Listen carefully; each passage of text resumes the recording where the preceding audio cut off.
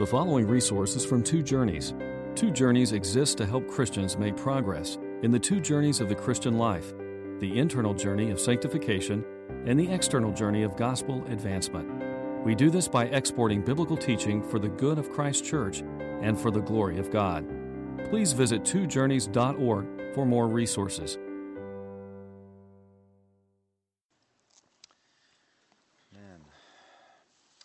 Well, this morning you've already heard the text that Chris read. We're going to look at one of the most provocative and powerful sections of Isaiah's prophecy, the vision he had concerning the future universe as recreated in Christ, the new heavens and the new earth that are coming. The aspects of it here seem like it might be discussing elements of what theologians call the millennium or the millennial kingdom. And so we're going to have to look at that as well and try to understand it. No matter what we end up believing, this passage is the truth and tells us in some kind of language of a glorious future that should fill all of us with hope and joy. And that's the outcome, the ultimate outcome. My desire is to create in each one of you who listen to me today a forward-looking perspective, that you're going to be looking forward to what is coming. Colossians chapter 3, verses 1 through 4 says, "Since then we have been raised with Christ. Set your hearts on things above, where Christ is seated at the right hand of God. Set your minds on things above, not on earthly things. For you died, and your life is now hidden with Christ in God. When Christ, who is your life, appears, then you also will appear with him in glory." So set your minds on things above, and clearly in that text, things to come, when Christ appears, the second coming. Hebrews 11:10 says that Abraham was looking forward to the city with foundations, whose architect and builder is God. Looking forward, that's a faith perspective. Again, 2 Peter 3:13, it says, "In keeping with his promise, we are looking forward to a new heaven and a new earth, the home of righteousness." So this looking forward, this forward-looking perspective can only be done by faith. Really can only be done in Christianity. We have a supernatural religion based on prophecies given to us by the eternal mind of God, and there's no other religion in the world that has this predictive prophecy of what is yet to come. And so only by revelation, only by the unveiling that Scripture does, can we see both the invisible God and the invisible world that he is promising us. Faith is the eyesight of the soul, and God is the revealer of the unseen. Faith comes from hearing the word. So my desire is that your faith will rise from an exposition of Isaiah 65, and your eyesight will get clearer, and that you will see the unseen, the invisible God, and the invisible coming worlds. Now, we all have, I believe, within our hearts, dreams of a perfect world. Throughout recorded history, mankind has imagined perfect world, perfect societies. This is all over the world. People do this. Since the fall of Adam into sin, the world has been cursed. In Genesis 3, to Adam, God said, "Because you listened to your wife and ate from the tree about which I commanded you, you must not eat of it. Cursed is the ground because of you. Through painful toil, you will eat of it all the days of your life. It will produce thorns and thistles for you, and you will eat the plants of the field. By the sweat of your brow you will eat your food, until you return to the ground, since from it you were taken. For dust you are, and to dust you will return." So that's the curse. So both the earth itself and human labor on the earth was cursed there. And the struggle for survival was on. The bitter struggle for survival was on. And it is bitter. Life on earth became an instant grief to the human race. Ecclesiastes 1, 2 through 4. Vanity of vanities. Vanity of vanities. All is vanity, emptiness. What does man gain by all the toil at which he toils under the sun? A generation comes and a generation goes, but the earth remains forever. Sense of emptiness, of vanity to our labors and our life. Does it mean anything? And creation itself has been groaning under the burden of this curse. Death has been rampant, constantly threatened, both for man and for beast. Ecclesiastes 3:19 and 20, it says, man's fate is like that of the animals. The same fate awaits them both. As one dies, so dies the other. All have the same breath. Man has no advantage over the animal. Everything is meaningless. All go back to the same place. All come from dust, and to dust all return. Ecclesiastes 3. Now, human hearts, and therefore human society, was corrupted to the core by sin, by the sin of Adam.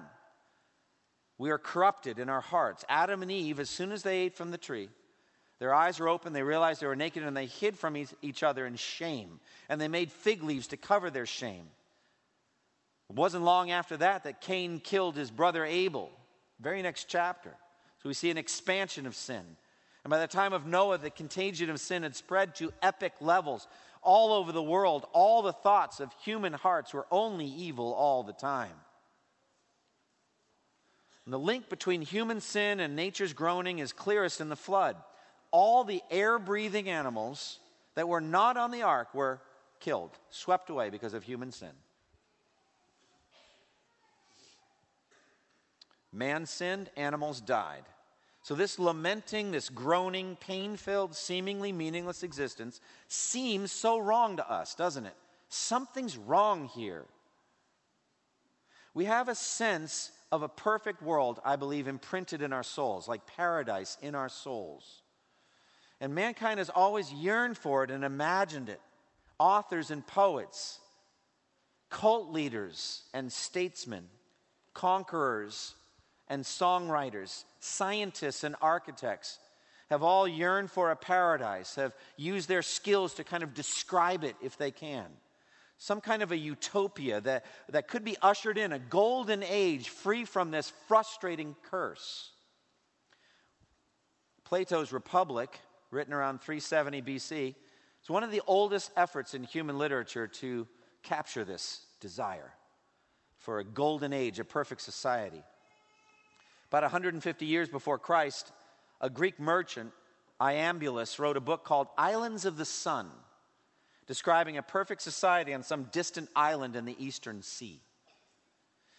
In the year 421 after Christ, a Chinese writer named Tao Yuanming wrote a fable called The Peach Blossom Spring, in which a fisherman accidentally sailed up a river into a forest made entirely of blossoming peach trees. The river led to a grotto with a narrow passageway through which he was able to squeeze. And there he found a village with animals and people of all ages. The villagers were shocked to see him, but they were friendly. It was an ideal society cut off from the outside world. He left and marked his path with signs so he could find his way back, but he could never find it again. A yearning for a perfect world, a perfect society. In 1516, Sir Thomas More in England coined the term utopia by writing a book with that same name. The word literally means no place. And it describes an island in the recently discovered New World. Columbus had discovered the New World just a few decades before that. And in that island, there was a perfect society. Robinson Crusoe, Gulliver's Travels. H.G. Wells kind of expands it out to other planets. So we're going to be moving through the cosmos, finding a planet with a perfect society. Quest goes on and on. It's deeply rooted in our hearts. Ecclesiastes 3:11 says God has set eternity in the hearts of men. But I think he's also set paradise there too. A sense of a perfect world, free from this curse. However, no vision is better than the Bible's. Amen? We just heard it sung. We've read it again and again in Revelation 21 and 22. And when we come to Isaiah 65, 17 through 25, we come to Isaiah's vision of that future perfect world. God alone has, if I could use this word, the imagination and the mental power to create a perfect world in terms that we understand. God alone can work out all the details of that world in a way most glorifying to him and most perfectly satisfying to us. The Bible actually does describe a perfect, ideal world in which people live in harmony with nature and with each other. And it's coming. It's not just an idea, it's actually a prophecy. It's coming. Many passages in this book of Isaiah describe it, so also does the book of Revelation. So we come to Isaiah 65, 17 through 25, and we come to an unveiling of God's perfect future world. Behold, says God, behold. Right at the beginning, behold me and my perfect world. And then the questions that all Christians struggle with in understanding not just this perfect world, but we are so curious. I want to know the details. And friends, the details are going to probably just kill us as I walk through it in this text. But we'll do the best that we can. I was talking to somebody recently about this sermon. I've been working on the sermon for 2 months. That's why it's, an hour and a half long. Just keeps going on and on and on. It actually was going to be 2 sermons in one. We were going to do some Isaiah 65. We're going to spend a bunch of time in Revelation 20. And this morning I said, okay, we're not doing that. I think all of us, everyone, not just some of us, all of us are like, and please forgive this geeky illustration, but we're like circuit breakers. We can only take so much current flowing through, and then we trip over. And the amount of information that we all can handle is limited. And so I'm going to do my best to make it clear, to try to just walk through Isaiah 65 and explain these words, and to try to explain especially verse 17 and verse 20 and how hard they are to harmonize, and to describe the millennium, whatever that means, and to do it in a way that helps all of us.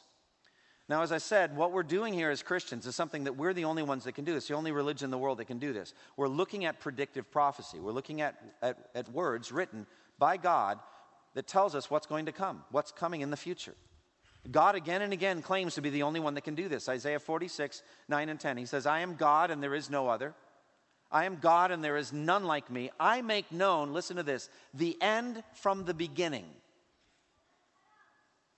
From ancient times, what is still to come. I say, my purpose will stand and I will do all that I please. So God has pleased to think of the end, and now he is sovereignly going to bring it about. So we come to this and questions of the millennium. Isaiah 65 is going to bring us to ask some of the most exciting and debated questions there are in Christian eschatology, the study of the end of the world. That's what eschatology means. Age-old debates about the possibility of a literal 1,000-year reign of Christ on earth after his second coming, the possibility of a greatly enhanced life on earth, something that's free essentially for the most part from the curses that we labor under, in which the effects of sin and death are greatly reduced, though not totally removed. That's the essence of the millennium versus the eternal state. These questions will come up not naturally from Isaiah 65, but from the Bible as a whole, with Isaiah 65, 17 through 25 as a key reference text. If there will be a literal 1,000-year reign of Christ on earth before the eternal state, the new heavens and the new earth, and if life in that millennial kingdom is described anywhere in the Bible, it is almost certainly described in this text here. Now that's a lot of careful speaking, isn't it? If and if. But if there's going to be a millennium, it's described here. Either way, either whether there's going to be a millennium or not, Isaiah 65, 17 through 25 is legitimate prophecy for us as Christians. It's either going to come true in the millennium or in the eternal state. Either way, we get it. And we're blessed. And we should be happy and filled with hope. Now, I have a certain level of uncertainty in this. I suppose you can already tell. It's not a good thing. No topic in theology that I've studied for decades has so eluded final resolution as this one for me. I stand before you today like a theological ping pong ball. And you might ask, what side are you on today? Well, today I'm essentially amillennial. I don't know if I will be at the end of the sermon. Something might happen in the middle, and some new aspect of 1 Corinthians 15 or Revelation 20 or something will hit me, and I'll ping back again. This is bad. This is not a good thing. This is a bad thing. Howard Hendricks said to all preachers, a mist in the pulpit is a fog in the pew. Now, we have decided with our worship services to avoid smoke machines. We don't want the fog machine wafting from the front across the congregation, so we walked out in a total fog. I don't want that, but I'm going to do the best that I can. First, let's get a little context in Isaiah 65. This is my second sermon in this chapter. We preached the first last week. And we followed the key word, as you remember, behold. Behold, that word of unveiling. And I gave you a 4-part outline to the whole chapter. We did the first 3 parts last week, now the 4th. So it began with the word behold, that archaic word, that unveiling word.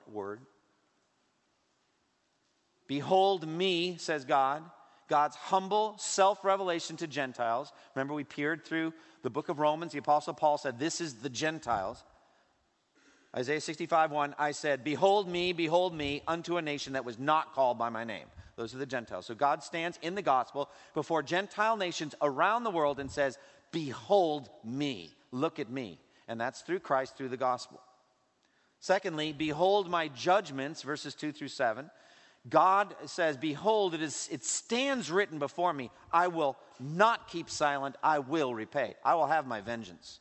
And there, the context Paul tells us is unbelieving Jews who've had the rich blessings of the Mosaic covenant, but who are pagans, essentially pagans, living a pagan life. And then thirdly, we saw, behold my servants singing, while the wicked are shamed and excluded. And so God speaks to the wicked as outsiders, telling them the blessings that he's going to give to his servants. Verses 13 and 14. Behold, my servant shall eat, but you shall go hungry. Behold, my servant shall drink, but you shall be thirsty. Behold, my servant shall rejoice, but you shall be put to shame. Behold, my servant shall sing for gladness of heart, but you shall cry out for pain of heart and wail for breaking of spirit. And he does this now in the text to warn outsiders to stop being outsiders, but to come in while there's time so that they can feast at the end of the world. But now we look to verses 17 and following. For behold, I create a new heavens and a new earth. And then again in verse 18, for behold, I create Jerusalem to be a joy. So those are the last 2, behold. So there's this unveiling of the new heaven, the new earth, and an unveiling of the new Jerusalem. So let's just walk through the text and let's just weigh its promises. What is described here is an idyllic experience of rich blessing never yet seen on this sin-cursed earth. This was not fulfilled after the exile to Babylon ended. Nothing like this happened at all. So this is as yet unfilled. We're still waiting for this. This is a future prophecy. Listen to the text again.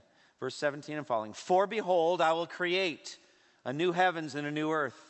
The former things will not be remembered, nor will they come to mind, but be glad and rejoice forever in what I will create. For behold, I will create Jerusalem to be a delight, and its people a joy.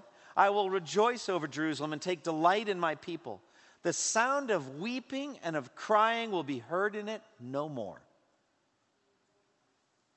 Verse 20, never again will there be in it an infant who lives but a few days, or an old man who does not live out his years. He who dies at 100 will be thought a mere youth. He who fails to reach 100 will be considered accursed. They will build houses and dwell in them. They will plant vineyards and eat their fruit. No longer will they build houses and others live in them, or plant and others eat. For as the days of a tree, so will be the days of my people. And my chosen ones will long enjoy the works of their hands.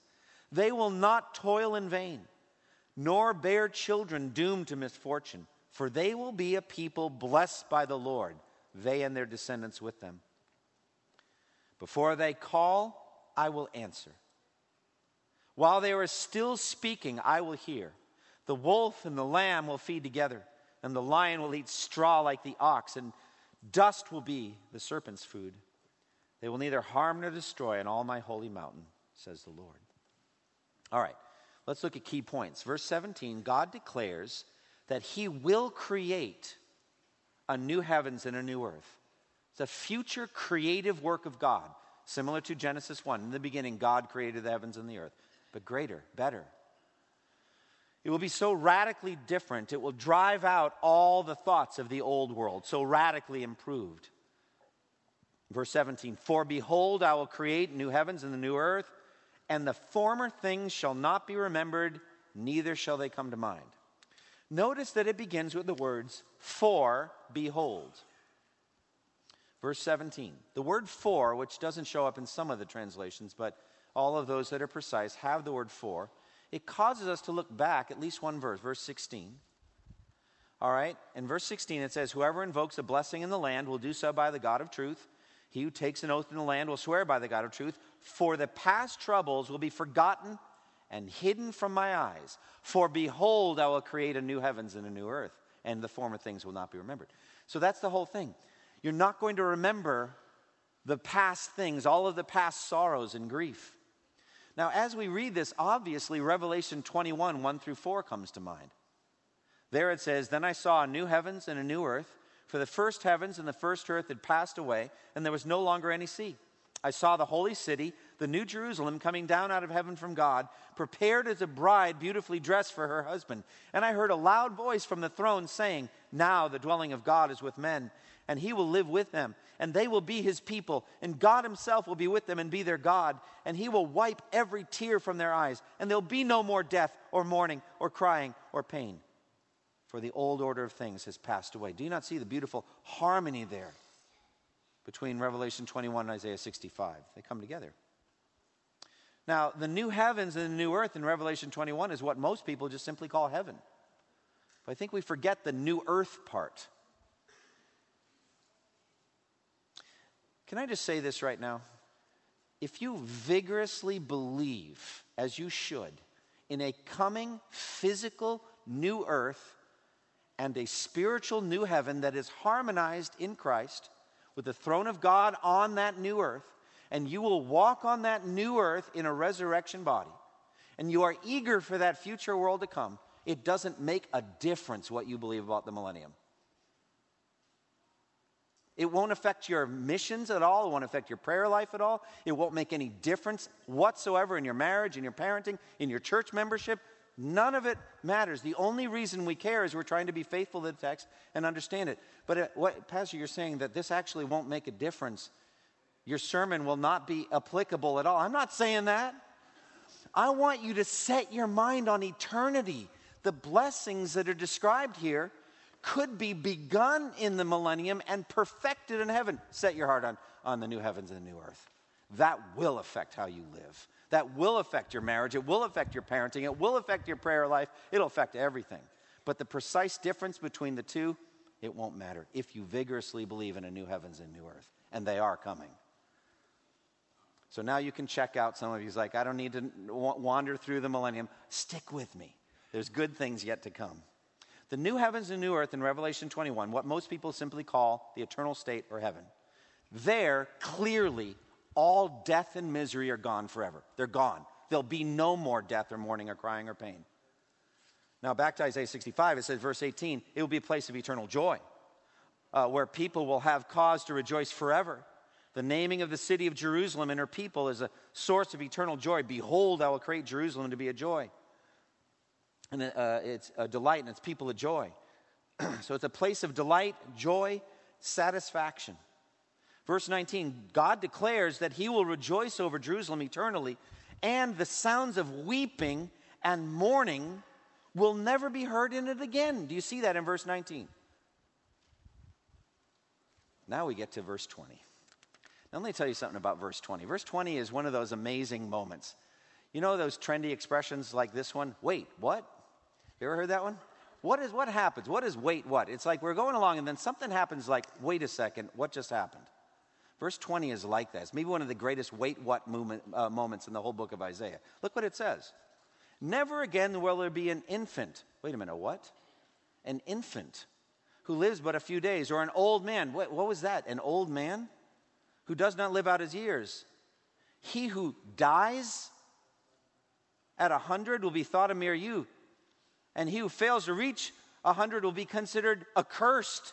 Like, okay, I thought we were in the new heavens and the new earth. That's what verse 17 said, right?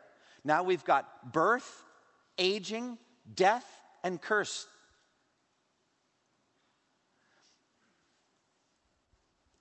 What about Revelation 22:3, which says, no longer will there be any curse? What about Mark 12? It says, when the dead rise, they neither marry nor give in marriage. There's no more procreation, no more infants. So, the seeming existence of birth and death in verse 20 are the very things that make some people think this must be the millennium. That's the difference between the millennium and the eternal state, is the presence of birth, aging, and death, and sin. And the rest of the chapter tells us the rest of the aspect of the millennium, a greatly enhanced experience in which your works are blessed and will not be frustrating. You'll build things and they will work out, and you'll plant things and you'll get a full harvest. So that's the enriched experience of life, but still there's birth, aging, death, and sin. That's the essence of what the millennium is all about. Verse 21 through 23, it says, they will build houses and dwell in them. They will plant vineyards and eat their fruit. No longer will they build houses and others live in them, or plant and others eat. For as in the days of a tree, so will be the days of my people. My chosen ones will long enjoy the works of their hands. They will not toil in vain or bear children doomed to misfortune, for they will be a people blessed by the Lord, they and their descendants with them. So this lavish language here, old covenant images, I think, the blessing of the earth, the rich harvest, the curse is either completely removed or at least greatly reduced. Verse 22, an unusually long life, like the redwood trees, living just centuries old. As the days of a tree, so will be the days of my people. But trees do die, even redwoods die, so there's the sense of long life. The overall language, as I've said, if you're familiar with Old Covenant blessings and curses language, which is in the book of Deuteronomy and then in the prophets, this is just like it, agricultural rich blessings. Verse 23, they will not toil in vain or bear children doomed to misfortune. They will be a people blessed by the Lord, they and their descendants with them. Verse 24 promises amazing access and intimacy with God. Before they call, I will answer. While they're still speaking, I will hear. There's that intimacy with God. And then verse 25, a repeat of earlier language on the amazing supernatural peace that comes on earth by the transformation of animals. So the animals have basically, essentially, a different nature, different than what we've known. Look at verse 25. The wolf and the lamb will feed together, and the lion will eat straw like the ox, but dust will be the serpent's food. They will neither harm nor destroy on all my holy mountain, says the Lord. Reminds us distinctly of Isaiah 11, 6 through 9, which says, this should sound very familiar, the wolf will live with the lamb, the leopard will lie down with the goat, the calf and the lion and the yearling together, and a little child will lead them. The cow will feed with the bear, their young will lie down together, and the lion will eat straw like the ox. The infant will play near the hole of the cobra, and the young child put his hand into the viper's nest. They will neither harm nor destroy on all my holy mountain, for the earth will be full of the knowledge of the Lord as the waters cover the sea. That's Isaiah 11, 6 through 9. Very similar language. This seems to be talking about an idyllic relationship with the animal kingdom. No more of an adversarial predator-prey type of relationship. Wolves will stop acting like predators against lambs. Leopards will be the same toward goats. Calves will stand side by side next to lions with no fear. The carnivorous, destructive nature of the animal kingdom will be changed. What Alfred Lord Tennyson called nature red in tooth and claw. All that mindless ripping and shredding that animals do with each other. That seems to be done, gone. Even the serpent, the cobra, and the viper is transformed from an enemy to a friend or humbled in some amazing way. The infant has nothing to fear, at least. And then in Isaiah 11, there's that universal knowledge. The earth will be filled with the knowledge of the Lord as the waters cover the sea. To sum up, it seems that this section of Scripture speaks of a stunning level of blessing on earth so great that it has never been seen in the history of the world. It comes under a title in verse 17 of new heavens and new earth that God will create. It's centered in Jerusalem. It involves such amazing joy that the sounds of mourning will not be heard in it at all. It involves rich agricultural blessings, sowing and reaping, no crop failure at all, building houses, other structures, no destruction at all. Work is lavishly, therefore, blessed and successful. There seem to be no enemies, no danger, no sorrow, but there is birth and death. There are infants there, and people live unnaturally long lives. So, the combination of the term new heavens and new earth with the presence of birth and death is problematic for every Christian interpreter of this passage. No one knows what to do with those two things. There's not an interpreter on earth that's totally comfortable with 17 and 20. People try to harmonize as best they can. Now, I heard a preacher say years ago, there's not a preacher on earth that hasn't at least once been tempted to give God advice on how it would have been better for him to have written this text. So, Lord, if you don't mean a millennium, why did you give us verse 20? Can I just make a suggestion? But listen, who has ever given counsel to the Lord that the Lord should listen to him? God knows exactly what he's doing. And he wants us to wrestle. And so we wrestle. We'll do the best we can. We need a little bit of kind of history about millennialism, premillennialism, evangelicalism, just to know where we're at in our context. First of all, what do I mean by the millennium? The word literally means the 1,000 years, 1,000 years. Mil is the Latin for 1,000, annus, mil annus, 1,000 years. That idea comes only in one place. The literal 1,000-year citation as such, what we're talking about here, is only found in one place in the whole Bible, Revelation 20. It's nowhere else. Ideas concerning it are debatably in other texts, as we're looking at today. But the millennium itself is only found in Revelation 20. Now, in the 20th century, biblical Christians fought a battle against modernism or theological liberalism in which there were severe questions raised about the Bible.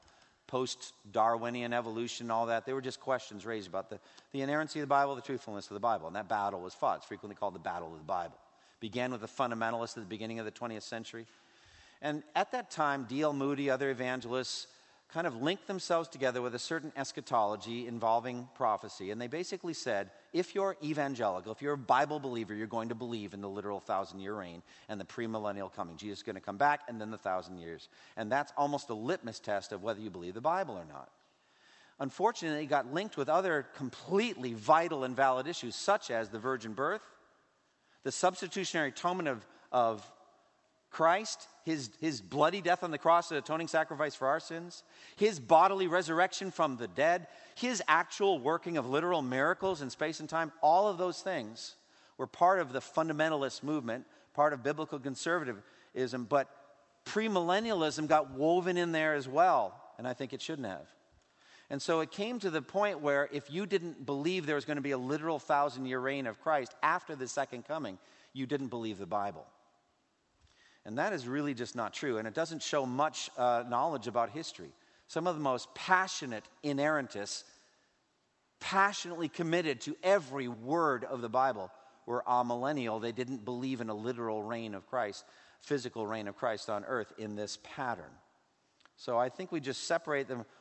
Pastors lose their jobs over this. I hope I'm not going to. I hope we don't have a growing premillennial kind of faction in the church. I think it's possible to believe every word of the Bible is God's word, but recognize that prophetic literature and apocalyptic literature are hard to interpret. We just do the best we can to interpret them. So could this be the millennium? Well, the word 1,000 years comes from Revelation 20, 1 through 6, which mentions a 1,000-year period, seems after the second coming of Christ, if you take a consecutive order there, in which the devil is bound with like chains somehow, thrown in a pit, and some, if not all, of the saints are resurrected to reign with Christ. After the 1,000 years, the devil's set free. That's where it comes from, Revelation 20. The idea of a period of rich blessing during that time is not found in Revelation 20. You don't get any of that there. It's just the binding of Satan so that he should not deceive the nations anymore, and the raising up of souls that were beheaded during the reign of the Antichrist, and they are resurrected and reign with Christ for 1,000 years. At the end of the 1,000 years, the devil is released and apparently causes trouble again. So in Revelation 19, we have a clear description of the second coming of Christ in which Jesus comes back, destroys the beast, the Antichrist, and his army, this huge army, destroys the beast, throws the beast into hell, into the lake of fire. Huge carnage at that point. Then you got Revelation 20, which is 1,000 years. Satan is bound, so he cannot deceive the nations. Martyrs slain by the beast are raised from the dead and sit on thrones and reign with Christ for 1,000 years. At the end of the 1,000 years, Satan is released from his prison. He goes once again on the earth and deceives people, gathers them for one final battle. The evil army of rebels is massed and marches against the city of God's people, but God destroys them with fire from heaven. Then at last the devil is cast into the lake of fire to be tormented forever. After that comes the great white throne judgment, in which all human beings that have ever lived are judged by the books of God. Everyone whose name is not found written in the Lamb's book of life is thrown in the lake of fire. Revelation 20. Then Revelation 21, you heard sung so beautifully for us by Svetlana. That's the new heaven, new earth. I've already read it. Descends from heaven, you have the eternal state. Revelation 21 and 22 seems to be heaven, the eternal state. So the sequence is important for premillennialists. They think first the second coming in Revelation 19, big battle, second coming. Then the 1,000 years, that's the pre-millennial. Then the eternal state. All right, why do premillennialists have a good case? What are arguments for it? Why do I act like a ping pong ball, back and forth? All right, well, the sequence of chapters in Revelation 19, 20, and 21 seems pretty weighty. And it was very weighty for a counselor of mine who is a teacher at Southern Seminary, who I asked advice on this when I had to write this chapter, a commentary. And he had switched from being premillennial to amillennial in the 3 years that I had talked to him. That was not helpful. I was very disappointed. I wanted some premillennial help, and he said, sorry, can't help you. I'm an amillennial now. Maybe he switched back in the last month. I don't know. But I had to write the chapter. So the sequence is determinative. He told me that. And he said, it's first the second coming, Revelation 19, then the 1,000 years, and then you've got the eternal state. Secondly, the binding of Satan, so apparently he has no ability to roam or to deceive the nations, is troublesome for amillennialists. Because we know that Satan is very active on planet Earth. It says in 1 Peter 5, be self-controlled and alert. Your enemy, the devil, prowls around like a roaring lion seeking someone to devour. It seems like he's free to roam, free to deceive, free to tear people apart. So it seems like the vigorous binding that's described, that is the essence of the 1,000 years there, is not happening now, so it must be in the future. Also, the millennium seems to be the best way to understand Isaiah 65:20. I don't know how else to, what do you do with this incredibly richly blessed world in which there's birth, life, and death? I don't know. If there's not going to be a millennium, I don't know what to do exactly with those words. And then one final argument for premillennialism is it seems to make sense big picture. Redemptive history. What was it all about? You know what I think it was all about? At the garden, the human race, through Adam and Eve, wanted an education. Do you remember? It was the tree of the knowledge of good and evil. So we wanted an education in evil. Well, we've gotten one. And what's it been like? At every level of redemptive history, I'm not a dispensationalist, but at every unfolding of God's redemptive history, as more blessings have been poured out on his people, sin has stubbornly remained and made it difficult, including right now. Do you know what I mean? We have Pentecost blessings, we have the indwelling spirit, we're adopted as sons and daughters, and still we wrestle every day with sin. And it's like kind of like the final step of that drama is Jesus physically reigning on earth, having already come and all that, and still there's sin. It makes sense. Doesn't mean it's true, but it does make sense. What about amillennialism? First of all, amillennialism is a misnomer. It means like there's no millennium. Amillennialists don't believe that there is no millennium. It's just that it's a symbolic number in the book of Revelation, 10 cubed, 10 times 10 times 10. There's a lot of this cubing thing. I'm about to preach through the book of Revelation, all the way through to the end. So I've got a long time to figure out what I believe about Revelation 20, so you can pray for me. Also, I want you to know, this is the very topic I'll be discussing on Wednesday night at 6:30, up in the upper room in Acts. We're right here in our eschatology study, Millennium. So come and argue with me, debate with me, whatever you'd like to do. So that's a good format for that. So amillennialists don't believe there's no 1,000-year binding of Satan. We just think the binding is going on now in a limited sense. It's specific. He's bound so that he cannot deceive the nations to the end that they would mass together and attack the people of God wholesale and try to destroy them. That seems to be the way the binding is. Or you could say he's not able to deceive the elect of the nations concerning Christ. When Jesus came in Matthew 12, he's talking about driving out demons, remember that? And they said it's by Beelzebub that he drives out demons. He said, how can Satan drive out Satan? You want to know what's really going on here? Matthew 12:29. He says, how can anyone enter a strong man's house and carry off his possessions unless he what? Binds up the strong man. And if he binds him up, then he can plunder his house. So that's a huge verse for amillennialists. They're saying the binding happened at the first coming of Christ so that he cannot deceive the elect of the nations and believe in Jesus. It's not incredibly convincing when you read Revelation 20, but it's at least a possibility. Another reason for amillennialism It's just the simplest answer for everything. Ever heard of Occam's rule? Just choose the simplest answer. All right? The next thing that happens after escalating tribulation and the Antichrist is the second coming of Christ. All of Jesus' enemies are destroyed. All of his elect are resurrected. Judgment happens then in eternal state. For me, probably the weightiest reason why I believe that amillennialism is the way to go is because it says in 1 Corinthians 15 that at the second coming of Christ, he will destroy all his enemies, not some of them. And the last enemy to be destroyed is what? Death. Death. So after his second coming, there can be no death. I think that's a very strong argument. Sam Storms, who's probably the most articulate advocate of this position, said, if you're a premillennialist, there are several things with which you have to reckon. Number one, you must necessarily believe that physical death will continue after the second coming of Christ. Secondly, you must necessarily believe that the natural creation will continue beyond the time of Christ's second coming to be subjected to the curse in some measure of the fall of man. After the second coming, that curse is going to continue, though mitigated. Thirdly, you must necessarily believe that the new heavens and the new earth will not be introduced until 1,000 years subsequent to the return of Christ. Fourthly, you must necessarily believe that unbelieving men and women will still have the opportunity to come to saving faith or reject Christ for at least 1,000 years after his return in kingly glory. Fifth, you must necessarily believe that unbelievers will not be finally resurrected until at least 1,000 years subsequent to the return of Christ. And sixth, you must necessarily believe that unbelievers will not finally be judged and cast out into eternal punishment until at least 1,000 years after the return of Christ. So what's wrong with this? Well, it seems the New Testament explicitly denies each of those six things. It just seems the second coming is when it happens, friends. At the second coming, everything is settled. 1 Corinthians 15, 22 and following. For as in Adam all die, so in Christ all will be made alive. But each in his own turn. Christ the firstfruits, then when he comes, those who belong to him. Do you hear that? That's the timing.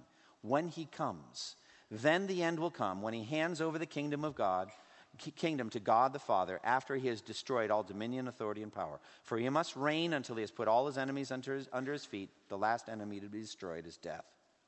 And then again, 1 Thessalonians 4. We believe that Jesus died and rose again, and so we believe that God will bring with Jesus those who have fallen asleep in him. Jesus is coming back. He's descending from heaven in the clouds. He's going to bring with him those who have fallen asleep. Those are the dead in Christ. So Jesus will descend, the voice of the archangel, the trumpet call of God, the second coming of Christ, and the dead in Christ will rise in resurrection bodies. And they'll go up and be caught up together with the Lord in the clouds. And then those who are still alive and are left will also be caught up. And in a flash, in a twinkling of an eye, at the last trumpet, they will be resurrected. And at that moment, all of the believers in Christ will have resurrection bodies. And then he descends, finishes his judgment on all his enemies, and the eternal state comes. That's the way the amillennialist sees the ordering. So, my evaluation, it really doesn't matter. What does matter is, do you believe in the new heavens and the new earth? And are you preparing yourself for it? That's the thing. 2 Peter 3 says, the day of the Lord will come like a thief. The heavens will disappear with a roar. The elements will be destroyed by fire, and the earth and everything in it will be laid bare. Since everything will be destroyed in this way, what kind of people ought you to be? You ought to live holy and godly lives as you look forward to the day of God and speed its coming. Be holy, be evangelistic. Internal journey, external journey. Be holy as you look forward to the day of God, and speed its coming as you evangelize and spread the gospel. That's what Peter tells us to do in light of what's coming. I would add one other thing. Peter would not mind, I don't think. Be hope-filled. Be filled with hope about all this. This is a glorious chapter. Do you see the beauty of this? All difficulty between verse 17 and 20, set it aside for a moment. The radiant beauty of what's coming should fill you with hope. Let your hope shine to lost people around you. Let them see the hope that you have. Let them see how optimistic and joyful you are. You don't get dragged down into the current events. You are floating above that to some degree, very aware of what's happening, but so filled with hope. And let that joy give you a platform for explaining the gospel to the lost. My final word is to those of you who are lost, who know that you're outside of Christ. Please don't leave this place lost. God, our Heavenly Father, who set all of this up, sent His Son, our Lord and Savior Jesus Christ, who lived a sinless life, who died on the cross, a bloody death, in your place as a sinner. You have violated God's laws. You have broken the 10 commandments. You've broken the 2 great commandments. We all have. All of us have sinned and fallen short of the glory of God. God sent His Son to save sinners like you and me. Don't leave this place unconverted. Call on the name of the Lord. Trust in Him. Just look to Christ. Look to Him, and all of your sins will be forgiven. And then this beautiful promise will be yours, as it belongs already to all of us. Close with me in prayer. Father, we thank You for the complexity, the beauty, the depth of Your word. Thank You, O Lord, that You are able to lead us through it, and that we're able to come to understandings. O Lord, we know absolutely certainly that Jesus Christ is coming again. And we know that when He comes, He will destroy all of His enemies. And we know that when He comes, He will establish a beautiful, perfect, eternal kingdom. And we will see His face and serve Him forever and ever. And Lord, I pray that You would enable us to be holy, to put sin to death by the Spirit, to be bold in evangelism, to reach out, and to be hope-filled.